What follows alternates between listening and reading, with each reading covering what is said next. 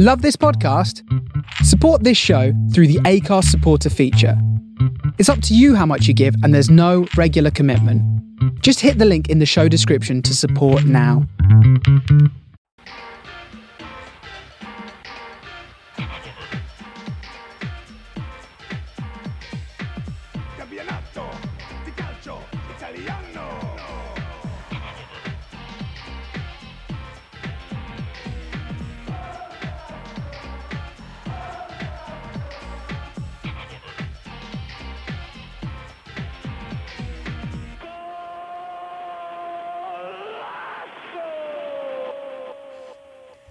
Hello everybody, and for the final time this season, for free at least, welcome to this Italian football podcast brought to you by Total Italian Football. I'm here, I'm your host, Connor Clancy. I've started to settle a little bit into the summer mood with slightly fewer obligations, but still a lot of things being juggled. I've got Ewan Burns here with me to chat through the season that was the 2022-23 Serie A campaign. Hello, Ewan. Hello. Yes, the season that never ended and still feels like it hasn't. Well, that's the thing, because I'm sat here watching a football match as we're recording this that I'm more invested in than I have been for a football match in quite a while, actually. It's Republic of Ireland we're playing. They're going to not win against Gibraltar, and it's going to be a mixture of comedic and tragic. But we've also got Kev Pogzelski here. Kev, how are you? Speaking of things that are a mixture of comedic and tragic. Oh, I thought you were going there. Yeah, I'm okay. I'm still trying to decide if I'm referring to 2022-23 seasons, last season, or this season. Not until after tonight. Then we can call it last season. Okay. It's still this season. Well, I was going with the 24th, which I think is the official registration period for FIFA transfers in summer leagues. Interesting. I usually just go off contracts, which is June 30th. It's easier that way. But anyway, we're here for a reason. We're here to look back on the season that has just come to an end, or is coming to an end, depending on how you want to think about it. Overall thoughts, guys. Napoli are champions. It's been a pleasant one, Burnsy, hasn't it? Yeah, I think it's been good without being spectacular. That's it. We got a different winner, someone that's not won it in almost all of our lifetimes. That felt really cruel. It wasn't even meant to be. Yeah, thanks. I felt like I set myself up to have a pop at Kev there. It's just the way the sentence panned out. I shall take it that you think that I'm younger than I look. I look younger than I am. Yeah. Kev has seen Napoli win all of their titles. I have. Yes, I have. But yeah, point being, somebody different to normal. We had a genuine relegation race. You could argue too much of one. And the European spots weren't fully sorted till pretty late on as well. That fight didn't quite go as mad as it looked like it could have at one stage. There was a couple that fell away too drastically, and Juve got taken back out of it again. But yeah, there's been worse ones. There's definitely been worse ones.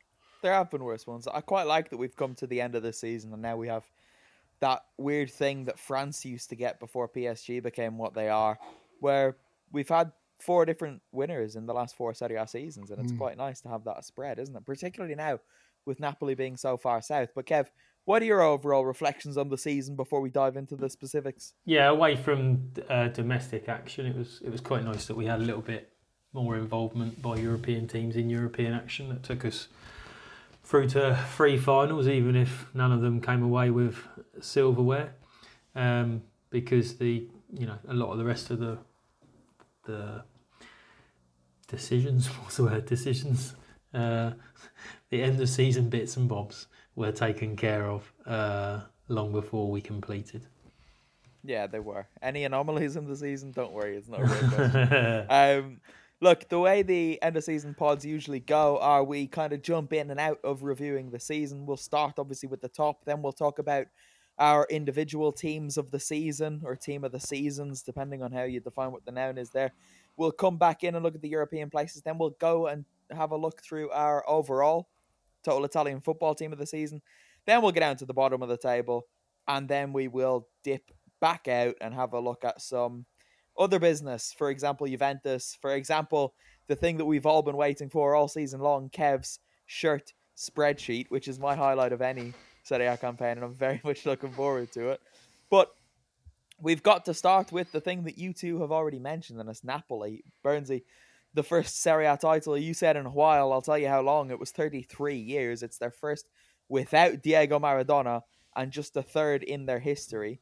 I think the obvious thing to go into here are rather the stars of the season: Luciano Spalletti, Victor Osimhen, Khvicha Kvaratskhelia, and Kim Min-jae.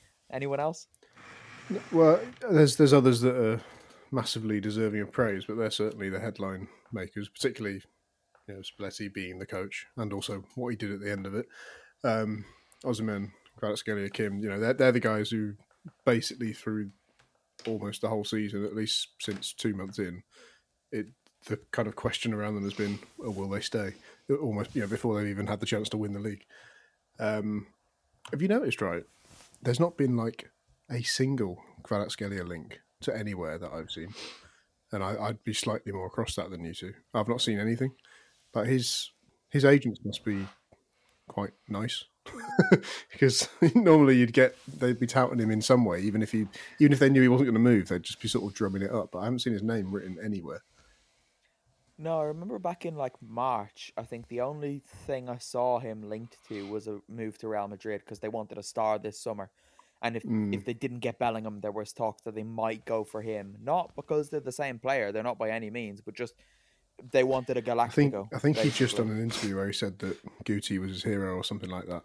And I think that may well have fueled that quite a lot. But yeah, they are the big dudes. But then you got the likes of Lobotka, Zielinski. But basically, the normal starting 11 and one or two others you can chuck in and say they've all had wonderful, wonderful seasons. I was looking at La Repubblica earlier, and there was a story about how Roma, Inter, is it Inter Milan? I think it is, and those are two different clubs, by the way, for anyone from BT Sport listening. Inter and Milan and Juventus all need to sell if they want to sign, and Napoli aren't one of those. Napoli are in quite a good place financially, but there is the expectation that players will leave. Kim's obviously got that clause for the first 2 weeks of July. Curiously, Osimhen's going to be in big demand as well. Lobotka is attracting attention too. So it's going to be interesting to see what happens there. But Kev, we've got to give a special mention to Giovanni Di Lorenzo, don't we? Because he's the captain. He is one of the most unsung of all the unsung heroes around Europe, I would wager. And his growth on a personal level to become what he is now to that Napoli team has been astonishing. Yeah, there was a couple of years ago where Manuel Lazzari was getting loads and loads of praise, and I felt that Di Lorenzo was doing a similar job at Napoli. Obviously, the title shouldn't have shed a light on what he's done for the team this season, but he has been the outstanding fullback. I think there were a few other candidates when we were looking at our team of the season, and fully deserved that he got to lift the trophy. I think because he also chipped in with some crucial goals, which you kind of forget them across the season because of all the goals that Osimhen scored and sort of the quality of the goals that Kvaratskhelia scored. But what a contribution from this year, and you're probably going to tell me he's in his 30s, but it feels like he hasn't been around that long. So hopefully they'll get a few more years out of him. Hopefully they'll get a few more years. Isn't he a bit of a late bloomer in terms of being like a really good Serie A player? I feel like he wasn't that notable until he was maybe 25 or whatever. No, he was knocking about in Serie A That's for the ages, thing, wasn't he? I would look it up, but for tech reasons, I'm scared to Google anything. Yeah, I'm also terrified. I have pulled the spreadsheet up on my phone because I'm so afraid. Yeah, Di Lorenzo is one of the unsung heroes, but I think we've spoken about him enough on the pod that anybody that listens to this won't take that as news. So I'm going to ask you two to pick a player each that is not someone that's been mentioned so far and give them special attention after this Napoli title win. Burnsy, you're up first. It's not been mentioned at all, even when I did my little list then. No Lobotka, no Osimhen, no Kvaratskhelia, no Kim, and no Di Lorenzo. Okay, Rahmani for me. I think he's been very, very solid. And he's been, I don't think it's not as simple as to say because he's alongside Kim, he's done really well, because he was alongside Koulibaly the year before quite a lot, and he wasn't as good as he has been this time. I think he has just stepped up in his own individual way. So I'm pleased for him. There you go. Kev? Not to give some Polish bias, but Zielinski did well at the start of the season. I think because he's Tick it off your lists, listeners. Barak will come later, I'm sure. But the thing is with Zielinski is because he's been one of their standouts for so long when they haven't had these other stars overshadowing him. I think he's kept that consistent level this year, and he arguably had a better start to the season than he did to the end. He was very good in the Champions League. Certainly the 2 games against Liverpool that I watched in person. So yeah, although he tailed off a little, I think he deserves praise, and part of that for his ongoing contribution. I think one man deserves more praise than anybody else, though, Kevin. It's Luciano Spalletti, because this title win feels like the culmination of his career's work, doesn't it? It's his first, which is astonishing. And it's hard to begrudge him. He's a very likeable character in the world of Serie A. Yeah, and he's got so close. We spoke about how he's got that look that makes, that kind of miserable edge, but then that little wry smile will break out or something. He's got that sort of jovial side to him. He's laughed and joked with his sort of opposition coaches throughout the season, which is easier to do when you're about 40 points clear of everybody else. You can kind of, you're not going to be so stressed out. And so it's a shame to see how it's ended. But arguably, why not go out on a high, considering this is a bit of a fairy tale for Napoli, and it's unlikely whoever was in the hot seat next year for it to be repeated. Well, that's it, isn't it? And the man who is in the hot seat, Bernsey, is now Rudy Garcia. I'm not going to claim to have kept up with him since he left Italy, but that did make me do my own impression of, that gif of the fella who, shakes his head and opens his eyes in surprise. I did have that exact reaction when I saw it. Yeah, I mean, I was sat here covering the Nations League semi-final, and I just spotted a tweet from Napoli that was from half an hour saying, by the way, everyone, it's Rudy Garcia that we've chosen. And they did a little, about 8-word statement, which read like a sacking. I don't know how long the contract is. It's intriguing because that there's a lot of good coaches available at the moment, and there's a lot of good coaches that would theoretically want that job. Ones that I'd wager are probably better and more current than Rudy Garcia. Whether this actually is some sort of situation where Spalletti does come back after a year, he's supposedly having a year out. Maybe this is a stopgap and they view him as maybe a fairly cheap compared to others safe pair of hands. I don't know. Isn't Spalletti's contract at Napoli up in a year, though? So he's just seeing out that year. Well, so I don't think there's a contract for him to come back to. I mean, they can make one, can't they? But all I mean is that this doesn't seem like, what's the long-term plan at suddenly getting Rudy Garcia in somewhat out of nowhere? That doesn't feel like there should be one. I know we questioned all their decisions at the start of last season, and look what they did, but it is a bit odd. What the fans need to do is break into his car, steal his radio and his steering wheel and his wheels, and see what happens. See what he's made of. It went really well last time, to be fair. I think that'll do it on Napoli. Should we move on to our teams of the season, fellas? Are we feeling like it's time to move on to that? I can run through mine quickly first. Sorry. And if anybody wants to call me an idiot, break the fourth wall, but what on earth have you done to the spreadsheet with the white lettering on yellow? Because I'm looking at it on my phone, and the way the formatting is different. So it's a dark background on my phone. So thanks for that, because I can't read it. I've only changed the bits that I need to look at. You don't need to see those bits. But anyway, my team of the season, we've all gone for 4-3-3 formations. I've gone for Ivan. Was it a choice? What did I say? Have you seen what Dickhead has put on the spreadsheet? No, because I'm looking at a different part of it. So Which could you one? please just get on No, with no, this? his own Get team. the podcast finished. Which dickhead are we Yeah. referring to? Well, he's referring to you, not knowing that I'm the That's true. dickhead that did that while the two of us were talking. he did that while we were on together. It's still a good choice. It made the voting a little bit easier. But anyway, they're all 4-3-3s, because that's the format we go with on the site for the team of the week. I've gone for Ivan Provedel in goal, back four of Giovanni Di Lorenzo, Kim Min-jae, Danilo and Federico Di Marco. Then in midfield, Lobotka, Milinkovic-Savic, Adrian Rabiot, and up top, Lautaro Martinez, Victor Osimhen, and obviously Kvaratskhelia. Burnsy. I have got. This is going to be largely similar because it wasn't as hard to choose as other years. Provedel, Di Lorenzo, Kim, Rachmani, Dimarco, Lobotka, Çalhanoğlu, Zielinski, Lautaro, Osimhen, Kvaratskhelia. 3 differences between ours. Interesting. Kev. I'm not even confident these are my choices, but They are. but apparently I've gone Provedel, Di Lorenzo, Kim, Danilo, which I might have been persuaded to allow for our voting system. Yes, because the other way it was going was there were 5 players with 1 vote each. So I twisted your arm. Although I'm very left wing, I'm apparently playing left back. But I think I would have probably put that as Dimarco.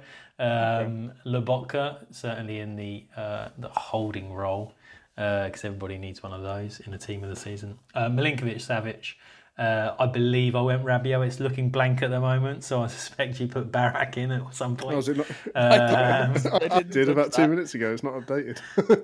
There we go. It's not updated. So Barak's in there, which I assume was Rabiot, and then I went Lautaro, Osimhen, and Kvaratskhelia. So in attack. Of the 11, there's a few players who got maximum 5 out of 5 votes. Those being Provedel, Di Lorenzo, Kim, Lobotka, Osimhen, and Kvaratskhelia.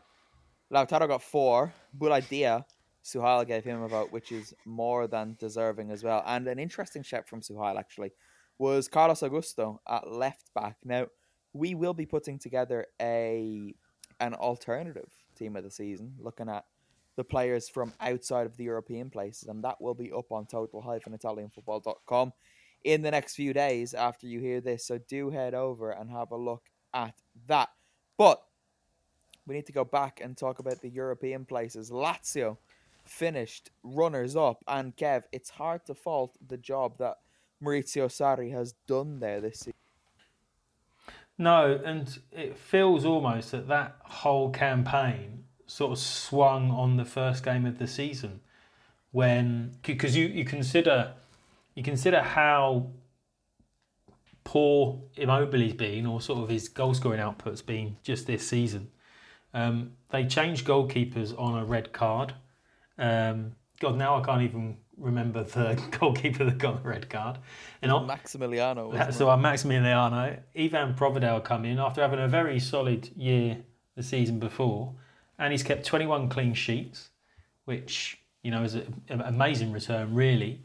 Even particularly for a Maurizio Sarri side, who are kind of a little gung-ho attacking, but also like to control the ball, so that will have helped them.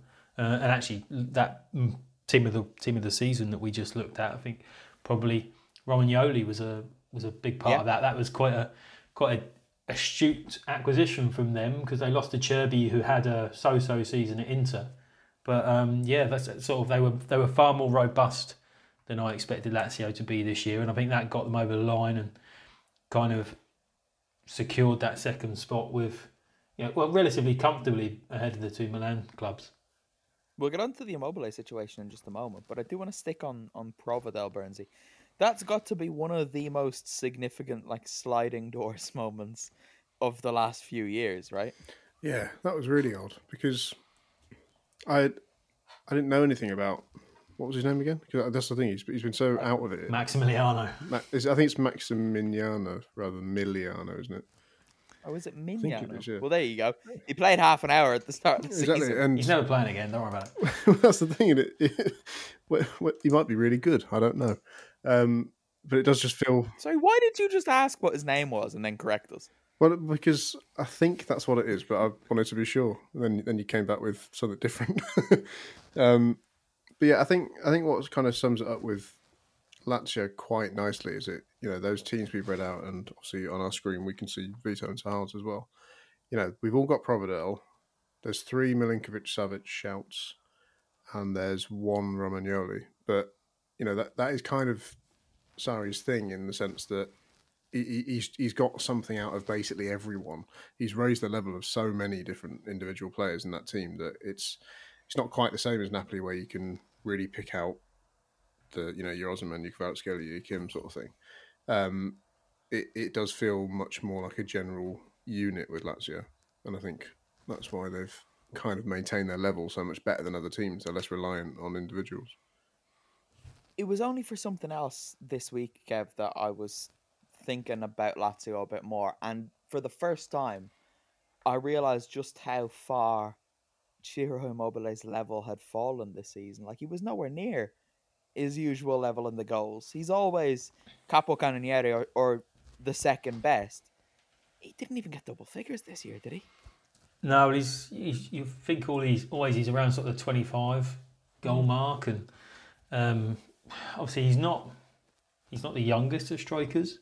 He was disrupted by injury, so maybe struggling to come back from that. Sort of he couldn't get his sharpness back so much, but it's probably a sign of that they're going to have to replace those goals at some point in the coming seasons. And now they've got Champions League. You think they're really going to want to replace those goals when they're playing at a sort of a higher level on the continent? How do they replace those goals though? Because he scores so many that I don't think you can replace him as just one. You have to find a new kind of way of playing, which I guess Maurizio Sarri has done this season already. Yeah, well, so they got a lot of goals from Zaccagni, didn't they? Yeah. But again, everything else around them's aging. Felipe Anderson isn't, the youngest at the moment, so they need to find youth as well as goals there. Milinkovic-Savic has been, rumoured to be departing. I don't know if they'll get the money that they probably want for him. I don't think they'll get it from Juventus, who's what I saw. 25 million at the moment, which is that's a doable fee for a lot of clubs, even Juventus, who was what I was reading I think this morning. I'm kind of talking myself into thinking that Lazio are going to nosedive now next season, but it's also feasible that Immobile could come back and bang 20 goals in for them again. But I think they're still going to struggle to retain that top 4 position next season. In Sarri, we trust Kev. I'm intrigued to see what he does with this Lazio team next season. There's also a lot of intrigue, Ewan, around both clubs up north in Milan, because we could probably lump Inter and Milan both into this. They were both disappointing. They both fell way short of expectations. But Inter's season was definitely better than Milan's just because of the cup competitions, right? Yeah, I suppose there's kind of a sliding doors of two instances where each of their seasons went in the opposite direction when it comes to how you can view it, because they played each other in Supercoppa. Say Milan have won that, it's a different feeling about their season. And then obviously the Champions League final, Champions League semi-final is the massive thing. Milan win that, and Inter season looks possibly even worse than Milan does right now.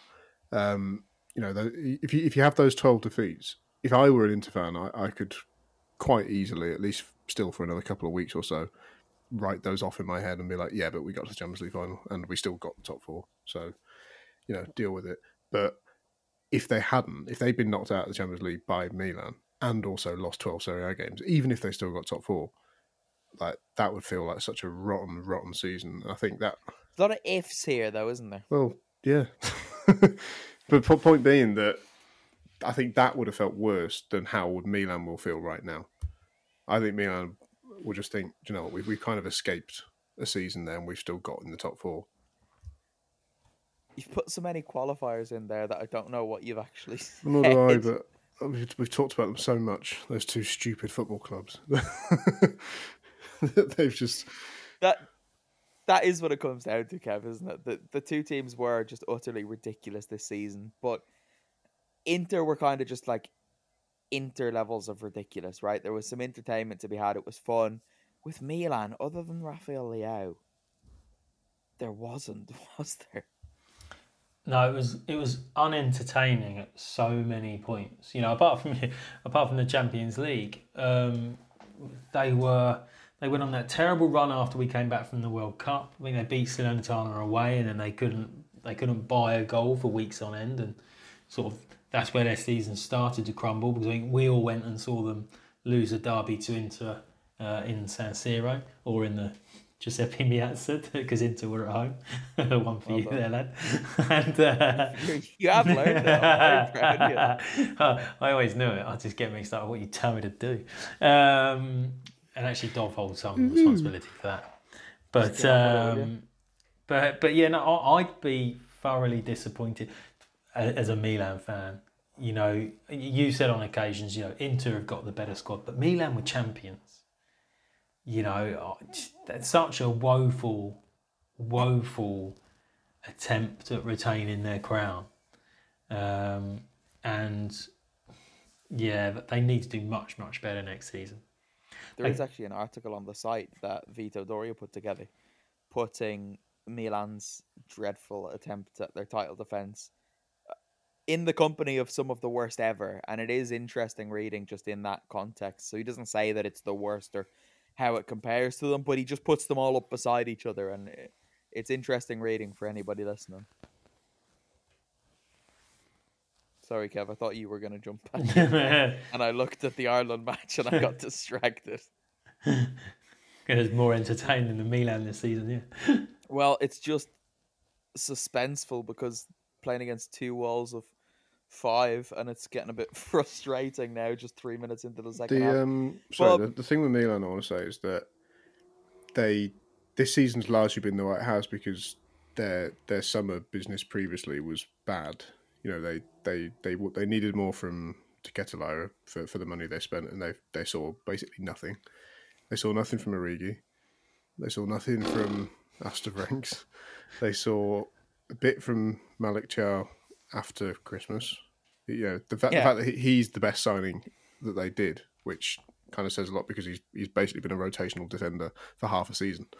And then obviously the Maldini and Massara thing has happened, and they've got all these targets that are basically on ice now, because they need to decide with their new guys whether they actually want to sign these players or not.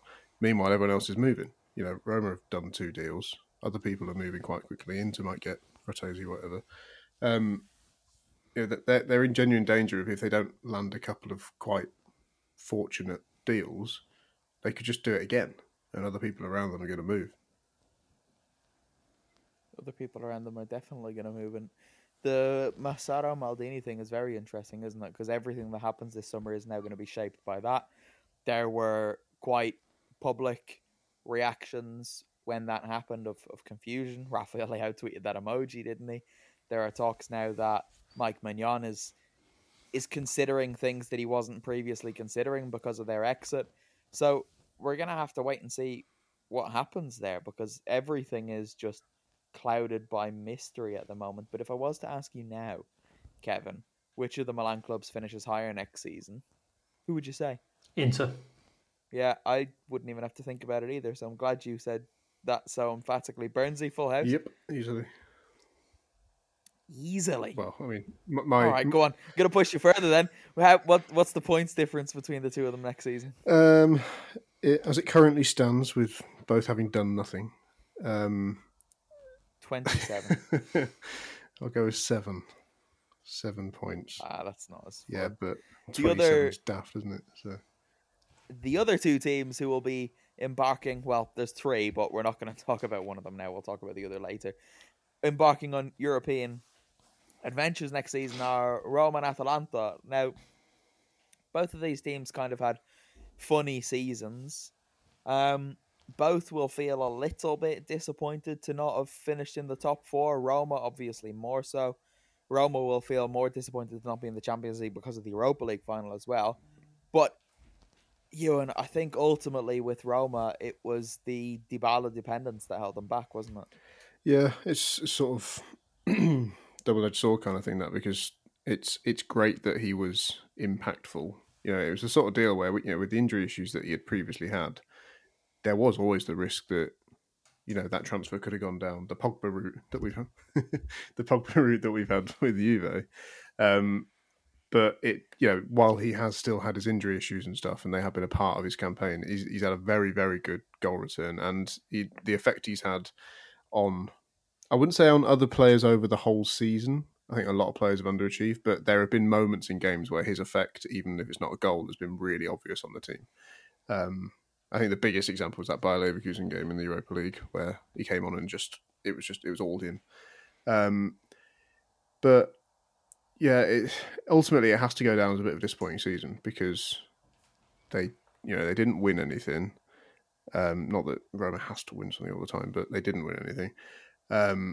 And the top four was very, very possible when the season started. On paper it was extremely possible, to the extent where you'd say they probably should have been in it. And you look at what Milan have done and what's happened with Juve, you can even more say they probably should have been in it. And they weren't. But overall, it's not horrendous, but it's not a good season.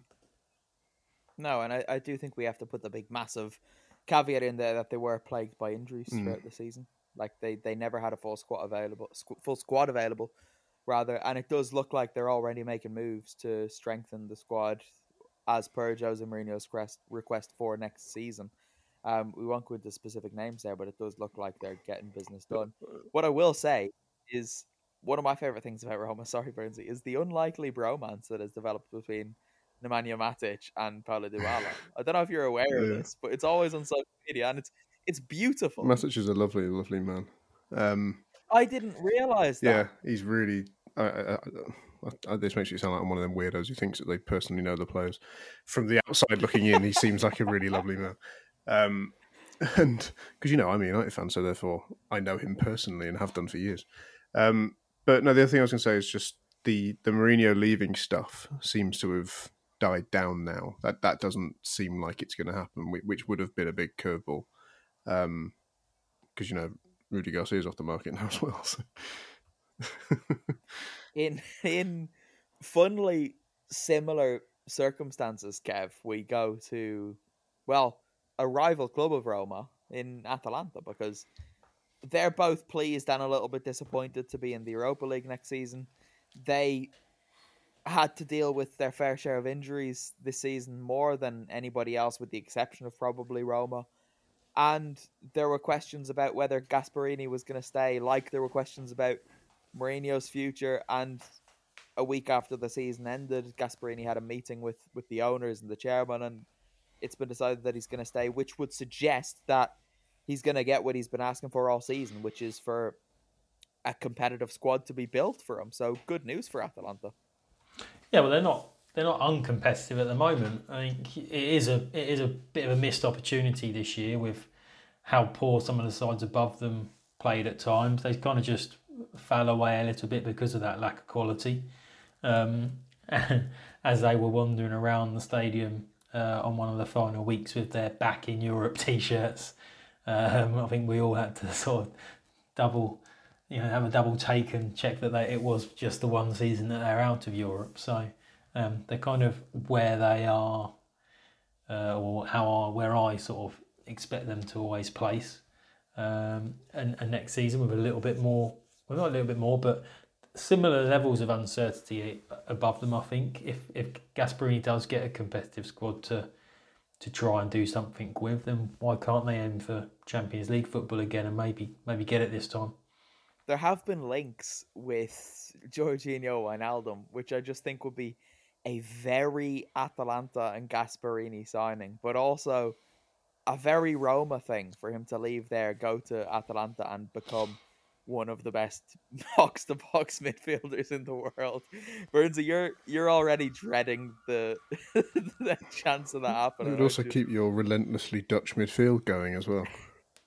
Yeah, exactly. He would fit in. Don't forget Hatterbor's there too. Very true. Do you reckon he sticks around? That feels like. Well, yeah, he's not going to get. No one can sign him Oh, because he's done his he's gone again, ACL. hasn't he? You've gone He's again. guaranteed to be there. Yeah. Whether or not he finishes next season as a professional footballer, I think is a question, because I don't think you can come back from 2 ACLs very, very easily. But we'll see. We'll see. Fingers crossed. Now I'm sad. Well, you did I've bring just him up. forgotten To be about fair. the whole. Yeah. Yeah, we didn't have to talk about Atalanta. It did the finish fifth. That gets them in. That's the threshold. Yeah, absolutely right. It is. We are going to go all the way down to the other end of the table in just a moment, but first we're going to go through our overall team of the season on the website. So I'll go through the defenders and goalkeeper. Burnsy, you can take the midfield, and then Kev, you can take the front three, and offer any commentary you guys please. As we kind of alluded to when we went through our individual teams, a lot of us voted for very similar players. Suhail was a bit of a wild card in the selections, but the back five, including the goalkeeper as it would be, are Ivan Provedel, Giovanni Di Lorenzo, Kim Min-jae, Danilo, and Federico Di Marco. Now, everyone's talked about a lot of those players this season. We've done the Provedel and Di Lorenzo chat already. I do want to give a mention to Danilo, because in a season that has been chaotic and at times shambolic at Juventus, I think Danilo's just been a really steady hand at the heart of that defence, and they've needed somebody like him, particularly with Bremer coming in beside him, with De Ligt having left. It could have gone very badly wrong, but on the pitch, Juventus were competitive, and I think Danilo had quite a big hand in that, so we've got to give him his dues. Burnsy, do you want to take over for midfield? Well, so I think Kev wants to add something on Danilo. He opened his mouth. I think he wants to say something about me that he's not allowed to say. No. It was about Danilo. Okay. You know, maybe this is not a fair reflection on him personally, but it did feel for a little while that Juventus went on that run where they were just churning out 1-0 wins. Yet they lost 10 games this season, which was the first time in 12 years that they'd done that. Sort of, you know, losing 10 games in Serie A just feels phenomenal for them, even in a disrupted and difficult season. So yeah, with the 21 clean sheets for Lazio, I'm really now sort of looking at this and thinking I should have been stronger at saying Romagnoli for my choice, and it would have tipped us over the edge. But there you are. It's the decision was done. Because Danilo's got that versatility vote as well, isn't he? Because he can be a right back. And I would say that Romagnoli was more. It was Lazio's overall defensive unit that got them the clean sheets. But there you go. I'd say the midfield is probably where the most debate is, actually, or at least in two of the three. We've got Lobotka, which Barak's not there. So. Well, yeah, that's the major headline of the debate. Yeah, I think all of us We put ever have a Lobotka. fucking podcast without talking about Anthony Barak? Not anymore. Not after you've made such a big thing about it. Until he retires, that's it. We've made the big thing about Anthony Barak. Right, all five of us put Lobotka, so that's sorted. And then in here it's Milinkovic-Savic and Adrian Rabiot. Now, I didn't actually put either of them. I put Çalhanoğlu and another person. I put Zielinski in. I also had Çalhanoğlu, and then I just had more of a think about it and went for Milinkovic-Savic because I felt... No, it wasn't.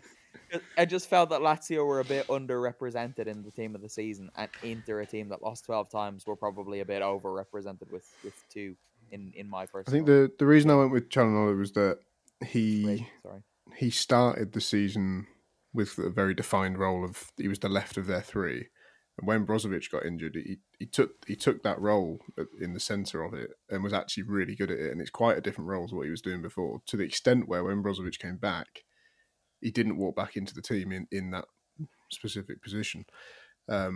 bear in mind how good Brozovic is, I think that's quite an impressive thing to do. Yeah. And also, I think off the top of my head, he's probably kicked the ball really hard into the top corner of the goal, slightly more than Milinkovic-Savic this season.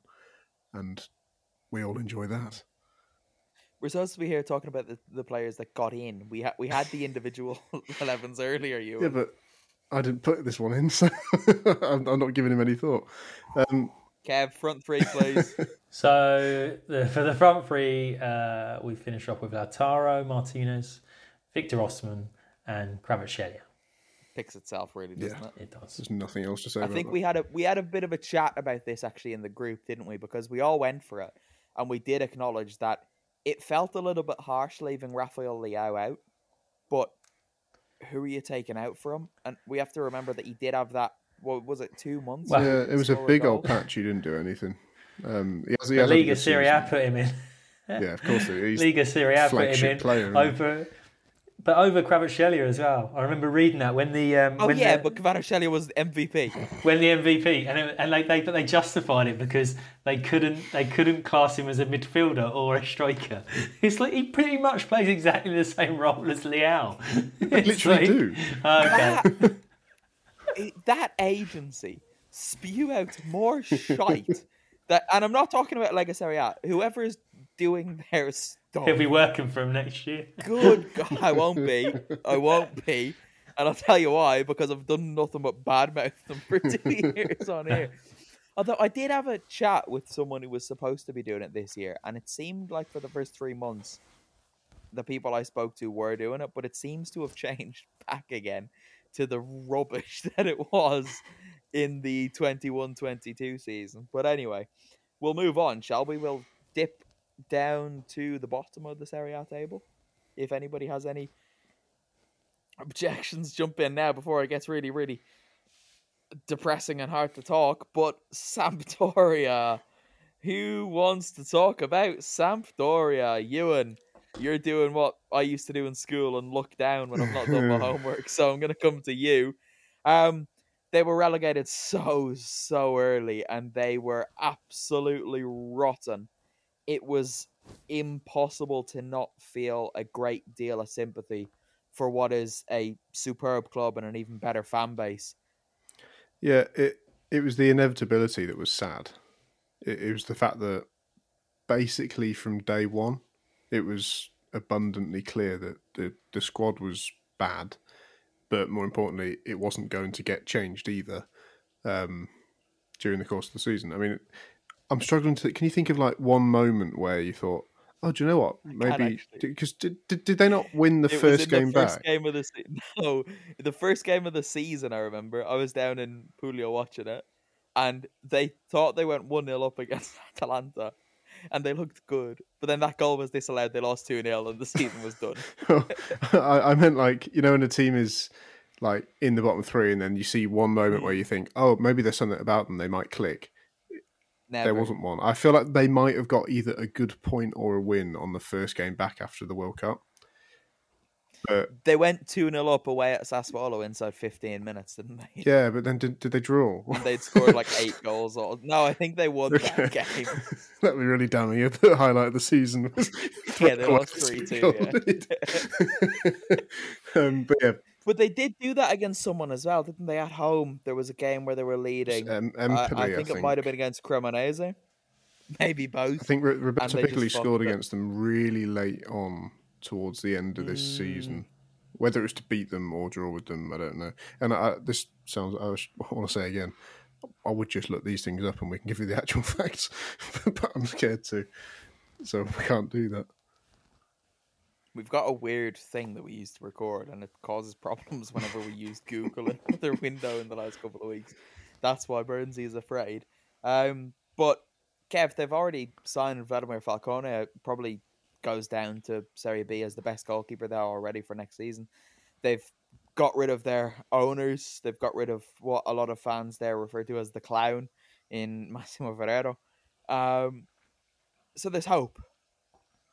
Yeah, that's all they wanted. You know, Ewan spoke about how doomed they seemed from the beginning, and I think you could sense that. And you know, the fact they've got a decent goalie, because the person that replaced Adero was absolutely shocking towards the end of the campaign. It was like everything was for the cameras. I'm trying to remember their name, but I blocked it out of my Martin mind. Turk, was it? Might have been Martin Turk, but I tried to block it out of my memory because it was actually causing me nightmares just watching him sort of dive around. You'd hate to play in front of him. It was like everything he'd palm away into sort of danger areas as opposed to just holding the most, standard of shots. But they'll hopefully come straight back up now that Genoa have been promoted as well. That's a game we want to see in Serie A as often as possible. So yeah, you've got to go into next season really as a Sampdoria fan feeling far more optimistic than this season. And it's you wonder whether some of them would actually look at last season and think, well, they were so close to going down in 21-22, they might have been better off. Rashid Hope scoring that penalty in the derby that kind of, because he missed it, Samp kind of stayed up, and it might have sped up their sort of return to, a little bit of better running. But actually, it did the opposite for Genoa, and they would have hated watching that this season. But I think it's going to be a funny feeling, them going down like Genoa last year and actually having the same sort of optimism as Genoa had when the sort of 777 partners took over and have kind of put that club on a better footing than it was before. Go on, Kev. You've been very well behaved there. I will ask you to elaborate on why you might have even more interest in that derby returning to Serie A, because I do wholeheartedly agree with the sentiment, but go on. Oh, well, no, I'm not going to go and do it again for my book, Divided Cities, the world's most passionate single city derbies, out now via many, many, many decent and bad bookshops. What's it called? Divided Cities. Divided Cities? Yes. Just Divided Cities? Divided Cities, the world's most passionate single city derbies. And he spoke about the Genoa derby in that. I did, and the Rome and derby. The Milan derby, obviously. Milan derby will be included in the next one. There you go. All right. And the Turin derby? No. Okay. You always get a lot of flack for not doing Birmingham, which I find funny. Fair enough, it's a good derby, but there are other football matches in the world. And I spend too much time in England. I'm not doing any there. Fair enough. Speaking of woeful, Burnsy, Cremonese, they didn't win until match day 24. Yes, they waited until March to win a Serie A match. And it's a pity, isn't it? Because in the first half of the season, they actually looked quite solid against the bigger teams, but they were just lacking in the final third. And when you looked at their team sheet, you thought it might have been the other way around. Yeah, it was weird. It just felt like everyone was big. It almost felt, especially in attack. They had Cyril Dessers and someone else who's escaped me now, but another big lad. And it was, like you say, it was all very solid and it did the job to an extent, but that step forward in maybe November didn't materialise until, like you say, match day 24. Was it February or March, did you say? It was either the last day of February or the 1st of March. So if you ain't going to win a game till then, you can't really complain. Not that I've necessarily heard anyone claiming that they were hard done by or anything like that. Kev's made a very good point in our little chat at the side here. I'm not having the word he's used, though. Kiosk, yeah. Kev, jump in. I could food and drink stand. It was literally a fold-up table. Yeah, fold-up table, no alcohol, a couple of movie sandwiches. Oh, yeah, that was weird. And a bag of crisps. Yeah, the only good thing about them was the toilets. They were phenomenal. That's because it was a disabled toilet. That's why. There was just one disabled toilet for that stand. You should emphasize, that was the only toilet we were allowed to use. It wasn't like that we were using. It's because we were drunk on the beer they didn't sell us. Yeah. It was annoying. Although, I feel like we might not have said this on a pod. If anyone remembers us talking about, or listened to that pod, whatever, when we did that trip, and we said about how quiet they were, we did find out later on that they were doing a protest, weren't they? Yeah, we mentioned it on a couple of Patreon pods, I think. Okay. It was one of our patrons who actually highlighted that to us, so well done. I don't have the name off the top of my head, so apologies. Yeah, well, thank you to them. Leave another comment, Mr. Patron. Burnsy, it's bad news though, isn't it? Because why? Charles He's Pickell. gone. Charlie Pickles is gone. He's no more. I wonder where he might go. Maybe he's gone already. I don't think. I wonder if Atalanta's he's not Dutch, is he? Where is he from? He might be. Or he could Dutch, be Atalanta Belgian. He could be Belgian. But yeah, I mean, Cremonese transfer news doesn't tend to find its way to me unless I go and find it, which I never have. But I might do for him once we're not recording anymore. Find out where he's gone. Then we'll do an entire article on it, maybe 3. Kev, joining them in Serie B next season are Spezia. I'll miss Spezia. I'll miss the opportunity to go to Cinque Terre and watch Spezia in Serie A. See, that's how you do it, Burnsy. You don't say that they've gone, you can't watch them anymore. You include the in Serie A bit. What did I do? Last year when Venezia got relegated and you acted like they didn't exist anymore. Have you heard much about them? Yeah, Aaron Connolly was there for a bit at the start of the season, wasn't he? And now they've got the man that drinks beer after he scores a goal. And he looks go. well on it, to be fair. You've just done your own argument there. Kev, continue. It wasn't mine. Yeah, Spezia will feel really hard done by to have a rule change, albeit it wasn't at the 11th hour. You know, they did do this at the start of the season, but meant that the positions 17 and 18 and 1 and 2 would have a playoff if all things finished equal between the two sides. And what's happening here, Ewan, is you missed the podcast where I doubted that Kev would be able to explain why the playoff took place. So he's just rubbing it in by giving us the exact details. Just said if all things finished equal between the teams, but that's what's so stupid is that they didn't. It was just points. Just points, because even on the final day, Spezia should have stayed up by a 1-goal difference advantage. No, head to head, they beat them. And the head to head, but their goal difference was one better as well. That's the other thing. No, we went through this, Kev. Goal difference doesn't matter in Serie A. I thought it was still 1. Anyway, they're down. The questionably moral. You say he's doing Verona, something well, and he gets carried away. The questionably moral Verona fans stay up. What, the racist? Yes, if you want to call them that. Yeah, well, because I had to listen to them do monkey chants for 90 fucking minutes. You described yourself as left wing earlier, now you want to stick the boot in on Verona fans. If you want to call them that. I don't know if left wing means sticking the boot in on everybody. But I think it does when it comes to that. Racism. I think the astonishing thing with Verona is that they lost 20 games. They lost more than half their games. It's amazing, isn't it? Muck. Which is quite the swing then of sort of they can't have drawn very many, and they've got majority of their 31 points from the winning. But I think they went on like a 10-12 game losing run at the start of the season. They certainly were winless for a long time. Yeah, not quite. Troy Parrott's done something funny with his hair. They just didn't start Verona at all. What's Troy Parrott done? He's like done a bleach thing on the top of his head, but the sides of his head are shaved, but not enough so you can still see that he's dark haired, and it just looks a bit odd. I don't like. Now we're talking about people that I don't know who they are. Yeah. I mean, I know the name Troy Parrott. I couldn't have told you what he looked like before this hairstyle. He's a Spurs player. He's out on loan somewhere, though. He's an Ireland international. But anyway, any other business? We've got 2 bits of other business to get through, don't we? And one of those is...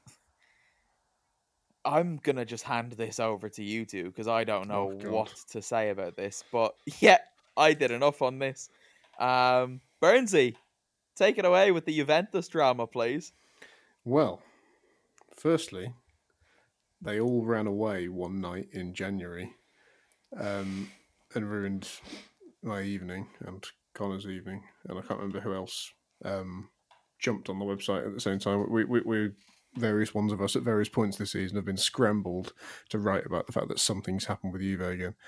Do you want me to like fully explain? No, not fully, but you know what I mean? Do I need to use the phrase?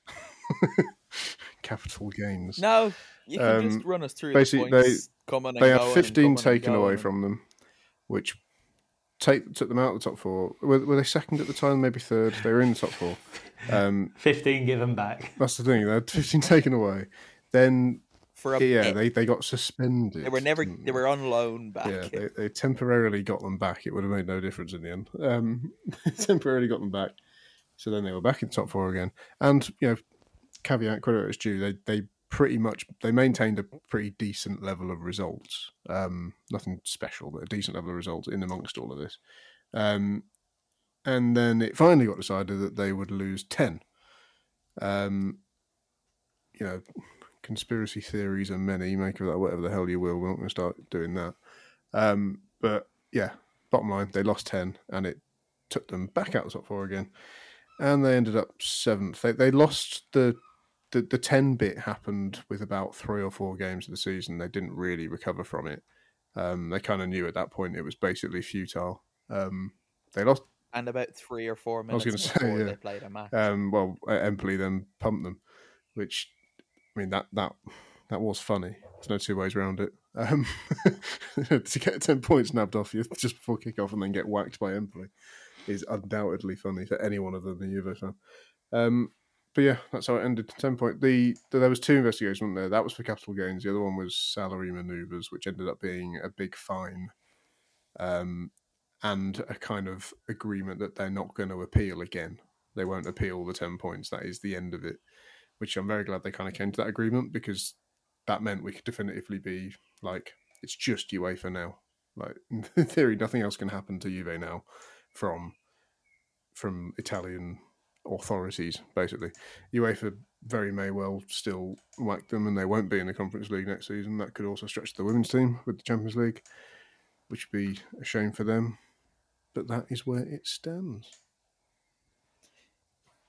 Kevin, have you got your spreadsheet handy? I've got my spreadsheet, and there's a nice segue to Juventus.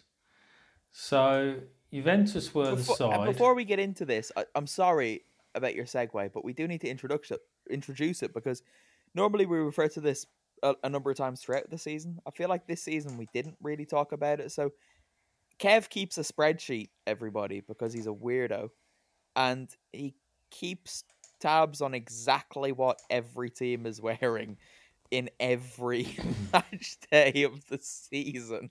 And at the end of the season, to stop him from talking about it every single week, we allow him a few minutes to run us through his findings.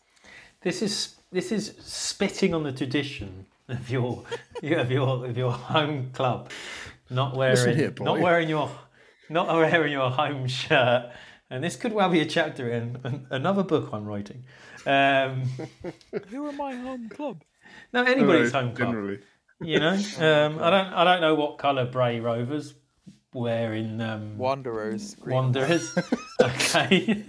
That was rude. It feels like it should be a Rovers. But yeah, so the people so anyone that's familiar with Irish football will know why that's fucking annoying as well. Okay, well, I could be in Dublin this time next year, everybody. Dad's going to tweet you after that. But yes, I'd like to point a finger at Juventus for 15 times this season having an unnecessary change of kit. Ironic number. Yeah. That was then followed up by Napoli, who were previous kind of worst of class. I'm amazed they weren't top. Well, Napoli this season though, they've had far fewer kits. Obviously, they've not had the sort of variety of Champions League kits. They've only had 5 kits, different kits this season. But also, there's been years when... Do you remember when De Laurentiis said that he thought that the red kit was lucky, so they sort of wore it for like the second half of the campaign at home? Napoli wore their home kit at the Diego Maradona 15 times this year, and it does feel like that's going to be really... It's going to be a shirt that everybody remembers their total win because they wore it so often. I was quite surprised that they had 14 unnecessary kit changes this year. Can I pop in with an Italian cultural point here? Particularly Southern Italian culture. Superstition is rife, and I wouldn't be half surprised if they got to a certain point of the season and thought, this is going astonishingly well. Let's just not mess about with things, wear what we're wearing, and we'll win the league. I wouldn't be half surprised if superstition played a part in that, Kev. All those designs they have for the second half of the season are going to come out next year. Disperse We're going to have about 11 home shirts. They made up for it by releasing a shirt for every player, didn't they? Yeah, well, they did do that. Yeah, they did do that. Was the I was Valentine's waiting for shirt that to this make season? an appearance. Yeah. Valentine's kit That was is a this rotter. season. Did either of you like that? Some people did. No, I hated At it. the time, it confused me, but now when I see a photo of it, I do smile and think I'm happy that happened because it's so silly. I mean, I don't necessarily care that it happened. It's that I just thought it looked horrible. When I see the pictures now, it's like, oh, Jesus, that happened, didn't it? I'm not using that one. The Halloween one was good. Yeah, that did look better. Yeah, because it had a nice The bats. black shorts as well, yeah. So it kind of sort of merged up.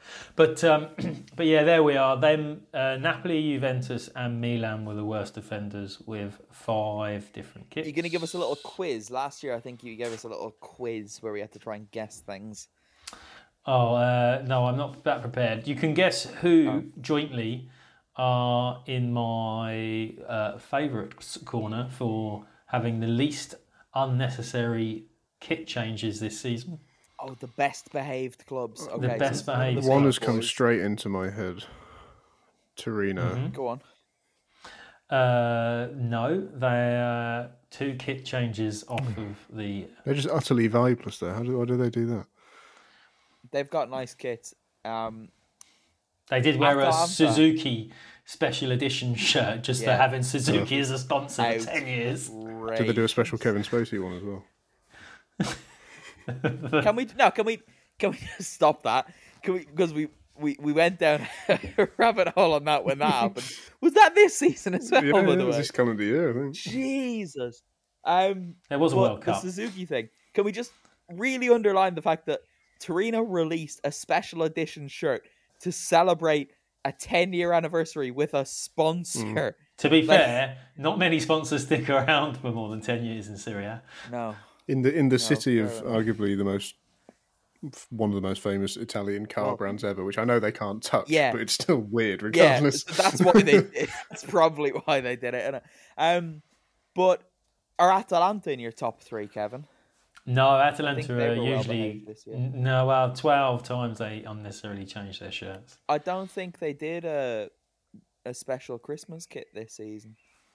No, they had a 115th anniversary kit, I believe. Empoli. Yes, 115th that's the anniversary. one. Empoli don't do anything. Empoli were worse than Torino even. God. You need to I don't know who else think. was in Serie A. Yeah, Ewan needs to think closer to his heart. You need to think of someone you I'm not even absolutely gonna say it detest. Someone I detest. You detest, yes. I don't detest anybody maybe except not for the maybe not the They're club. very Yeah. cheap. I think I've got them both now. Can I say them? Yeah, Is it Roma and Go. Monza? Oh yeah, it is Roma and Monza. I was gonna throw Salernitana into the mix as well. No, they had 11 unnecessary kit changes. 11. Oh wow, who's the third, Kev? Roma, Monza, and Cremonense was 6, so they were just outside. we nearly got through the whole season without him slipping back into Cremonense, but he did it on the final pod. Cremonense, yeah. It's because I They're covered Portuguese. Fluminense for my book, Divided Cities. Oh, here. Come on in. Right, he's taking the piss now. Stop. We beat that out of you in about October, I think it was. Come on in. But, oh well. Anything else to observe, Kev? Zub. Observe, Kev? No, I don't think so. No, let's just leave it there, shall we? For another season. I don't know if you've got this off the top of your head, but who made the most kit changes at home? At home. It's got to be one of the Milan clubs. Oh God, I need to. And I have Maybe another we question will. once you finish finding this one as well. Okay. Which you might have access to. But we'll have to see. Ask him because he's not going to find the answer to mine. Yeah, but I think your one might pop out the other side of his head if I ask it. So It's all right. It doesn't matter. Who just had the most different kits? Not the That was changes, joint. That was joint. That was Verona. Lazio, Milan, and God, who was the other? Napoli. Okay. Are Verona not up there? Because they had a couple. They had a kit. I saw them play in the relegation playoff in a kit that I'd never seen before. No, they Just only about the had occasion. 4. And that was a needless kit change. That was nonsense. They only had 4 changes. So unnecessary kit changes at home was Juventus with 8. Oh. They wore that black monstrosity. That sort of very just crap. It was just plain and. They wore the pink at home a lot as well this season. Yes, indeed. Can I say, and I think Kev and I did agree on this at some point during the season, that pink shirt is glorious. It's a lovely colour combination. It's good. I didn't like it at first, and then there was one point. I tell you what it was. I saw it off the pitch at one point, and off the pitch, I liked it. On it, I think it clashed too badly with who they're playing against every single time that it just looked weird or it didn't fit the stadium, that sort of thing. I know that sounds daft, but you know what I mean. No, but on a hanger, it did look very nice. I will say as well, I am a big fan of their kit for next season. They've gone more dark. I like when they're more black than white, and I think they've done a good job next year. The yellow's a bit much though. Yeah, I suspect I could end up feeling the same about that again. Where on the pitch it looks a bit crowded. Nah, I think the pink's better than that one. Okay, any other business? No. We finished. The season is done. We did it. We made it. Congratulations, listeners. Congratulations, Kev. Thanks. Ewan. We've done it. We will, of course, be continuing to provide some content, not 5 podcasts a week, not 3 podcasts a week, not 2 podcasts a week throughout the summer, but that will only be to patrons over on patreon.com/totalitalianfootball.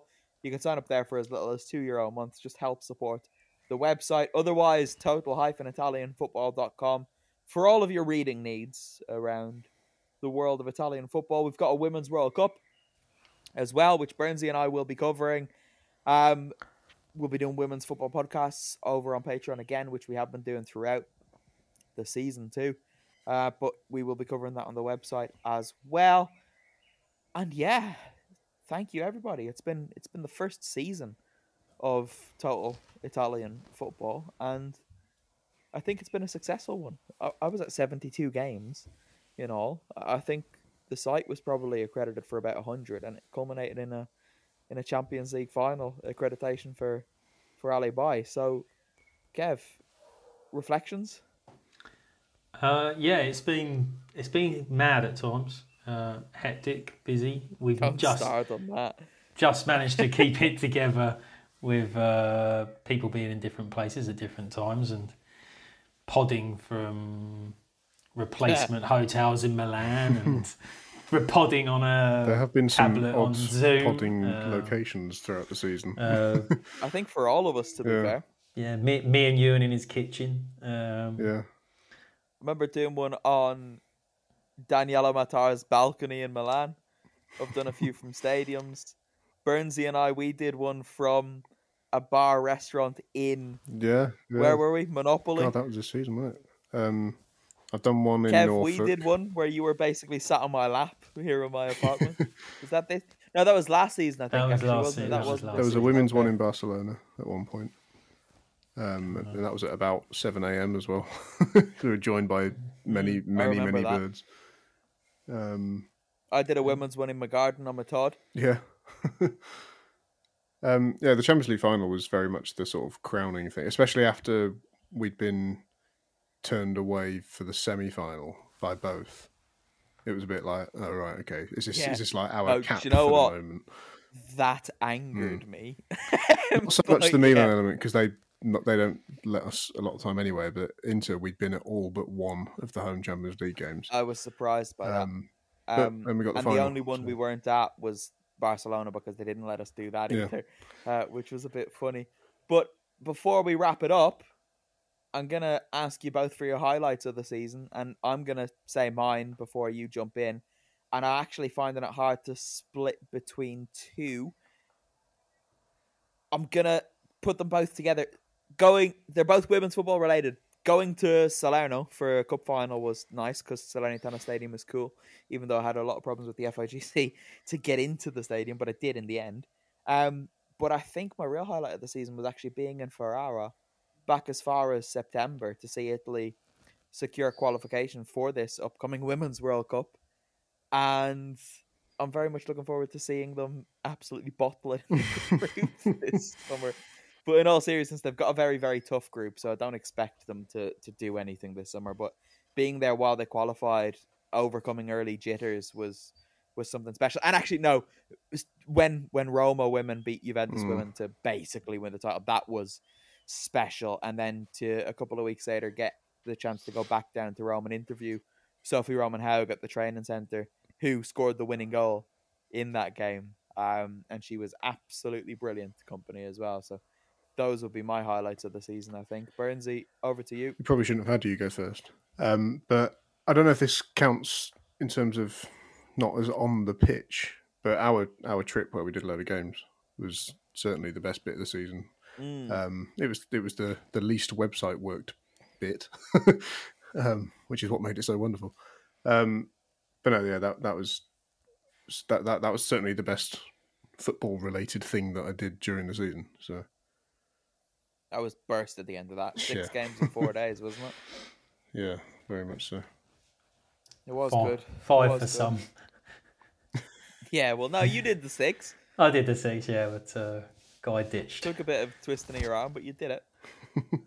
Yeah, I did stay in the cafe for a little longer at half time. Yeah. Bloody freezing.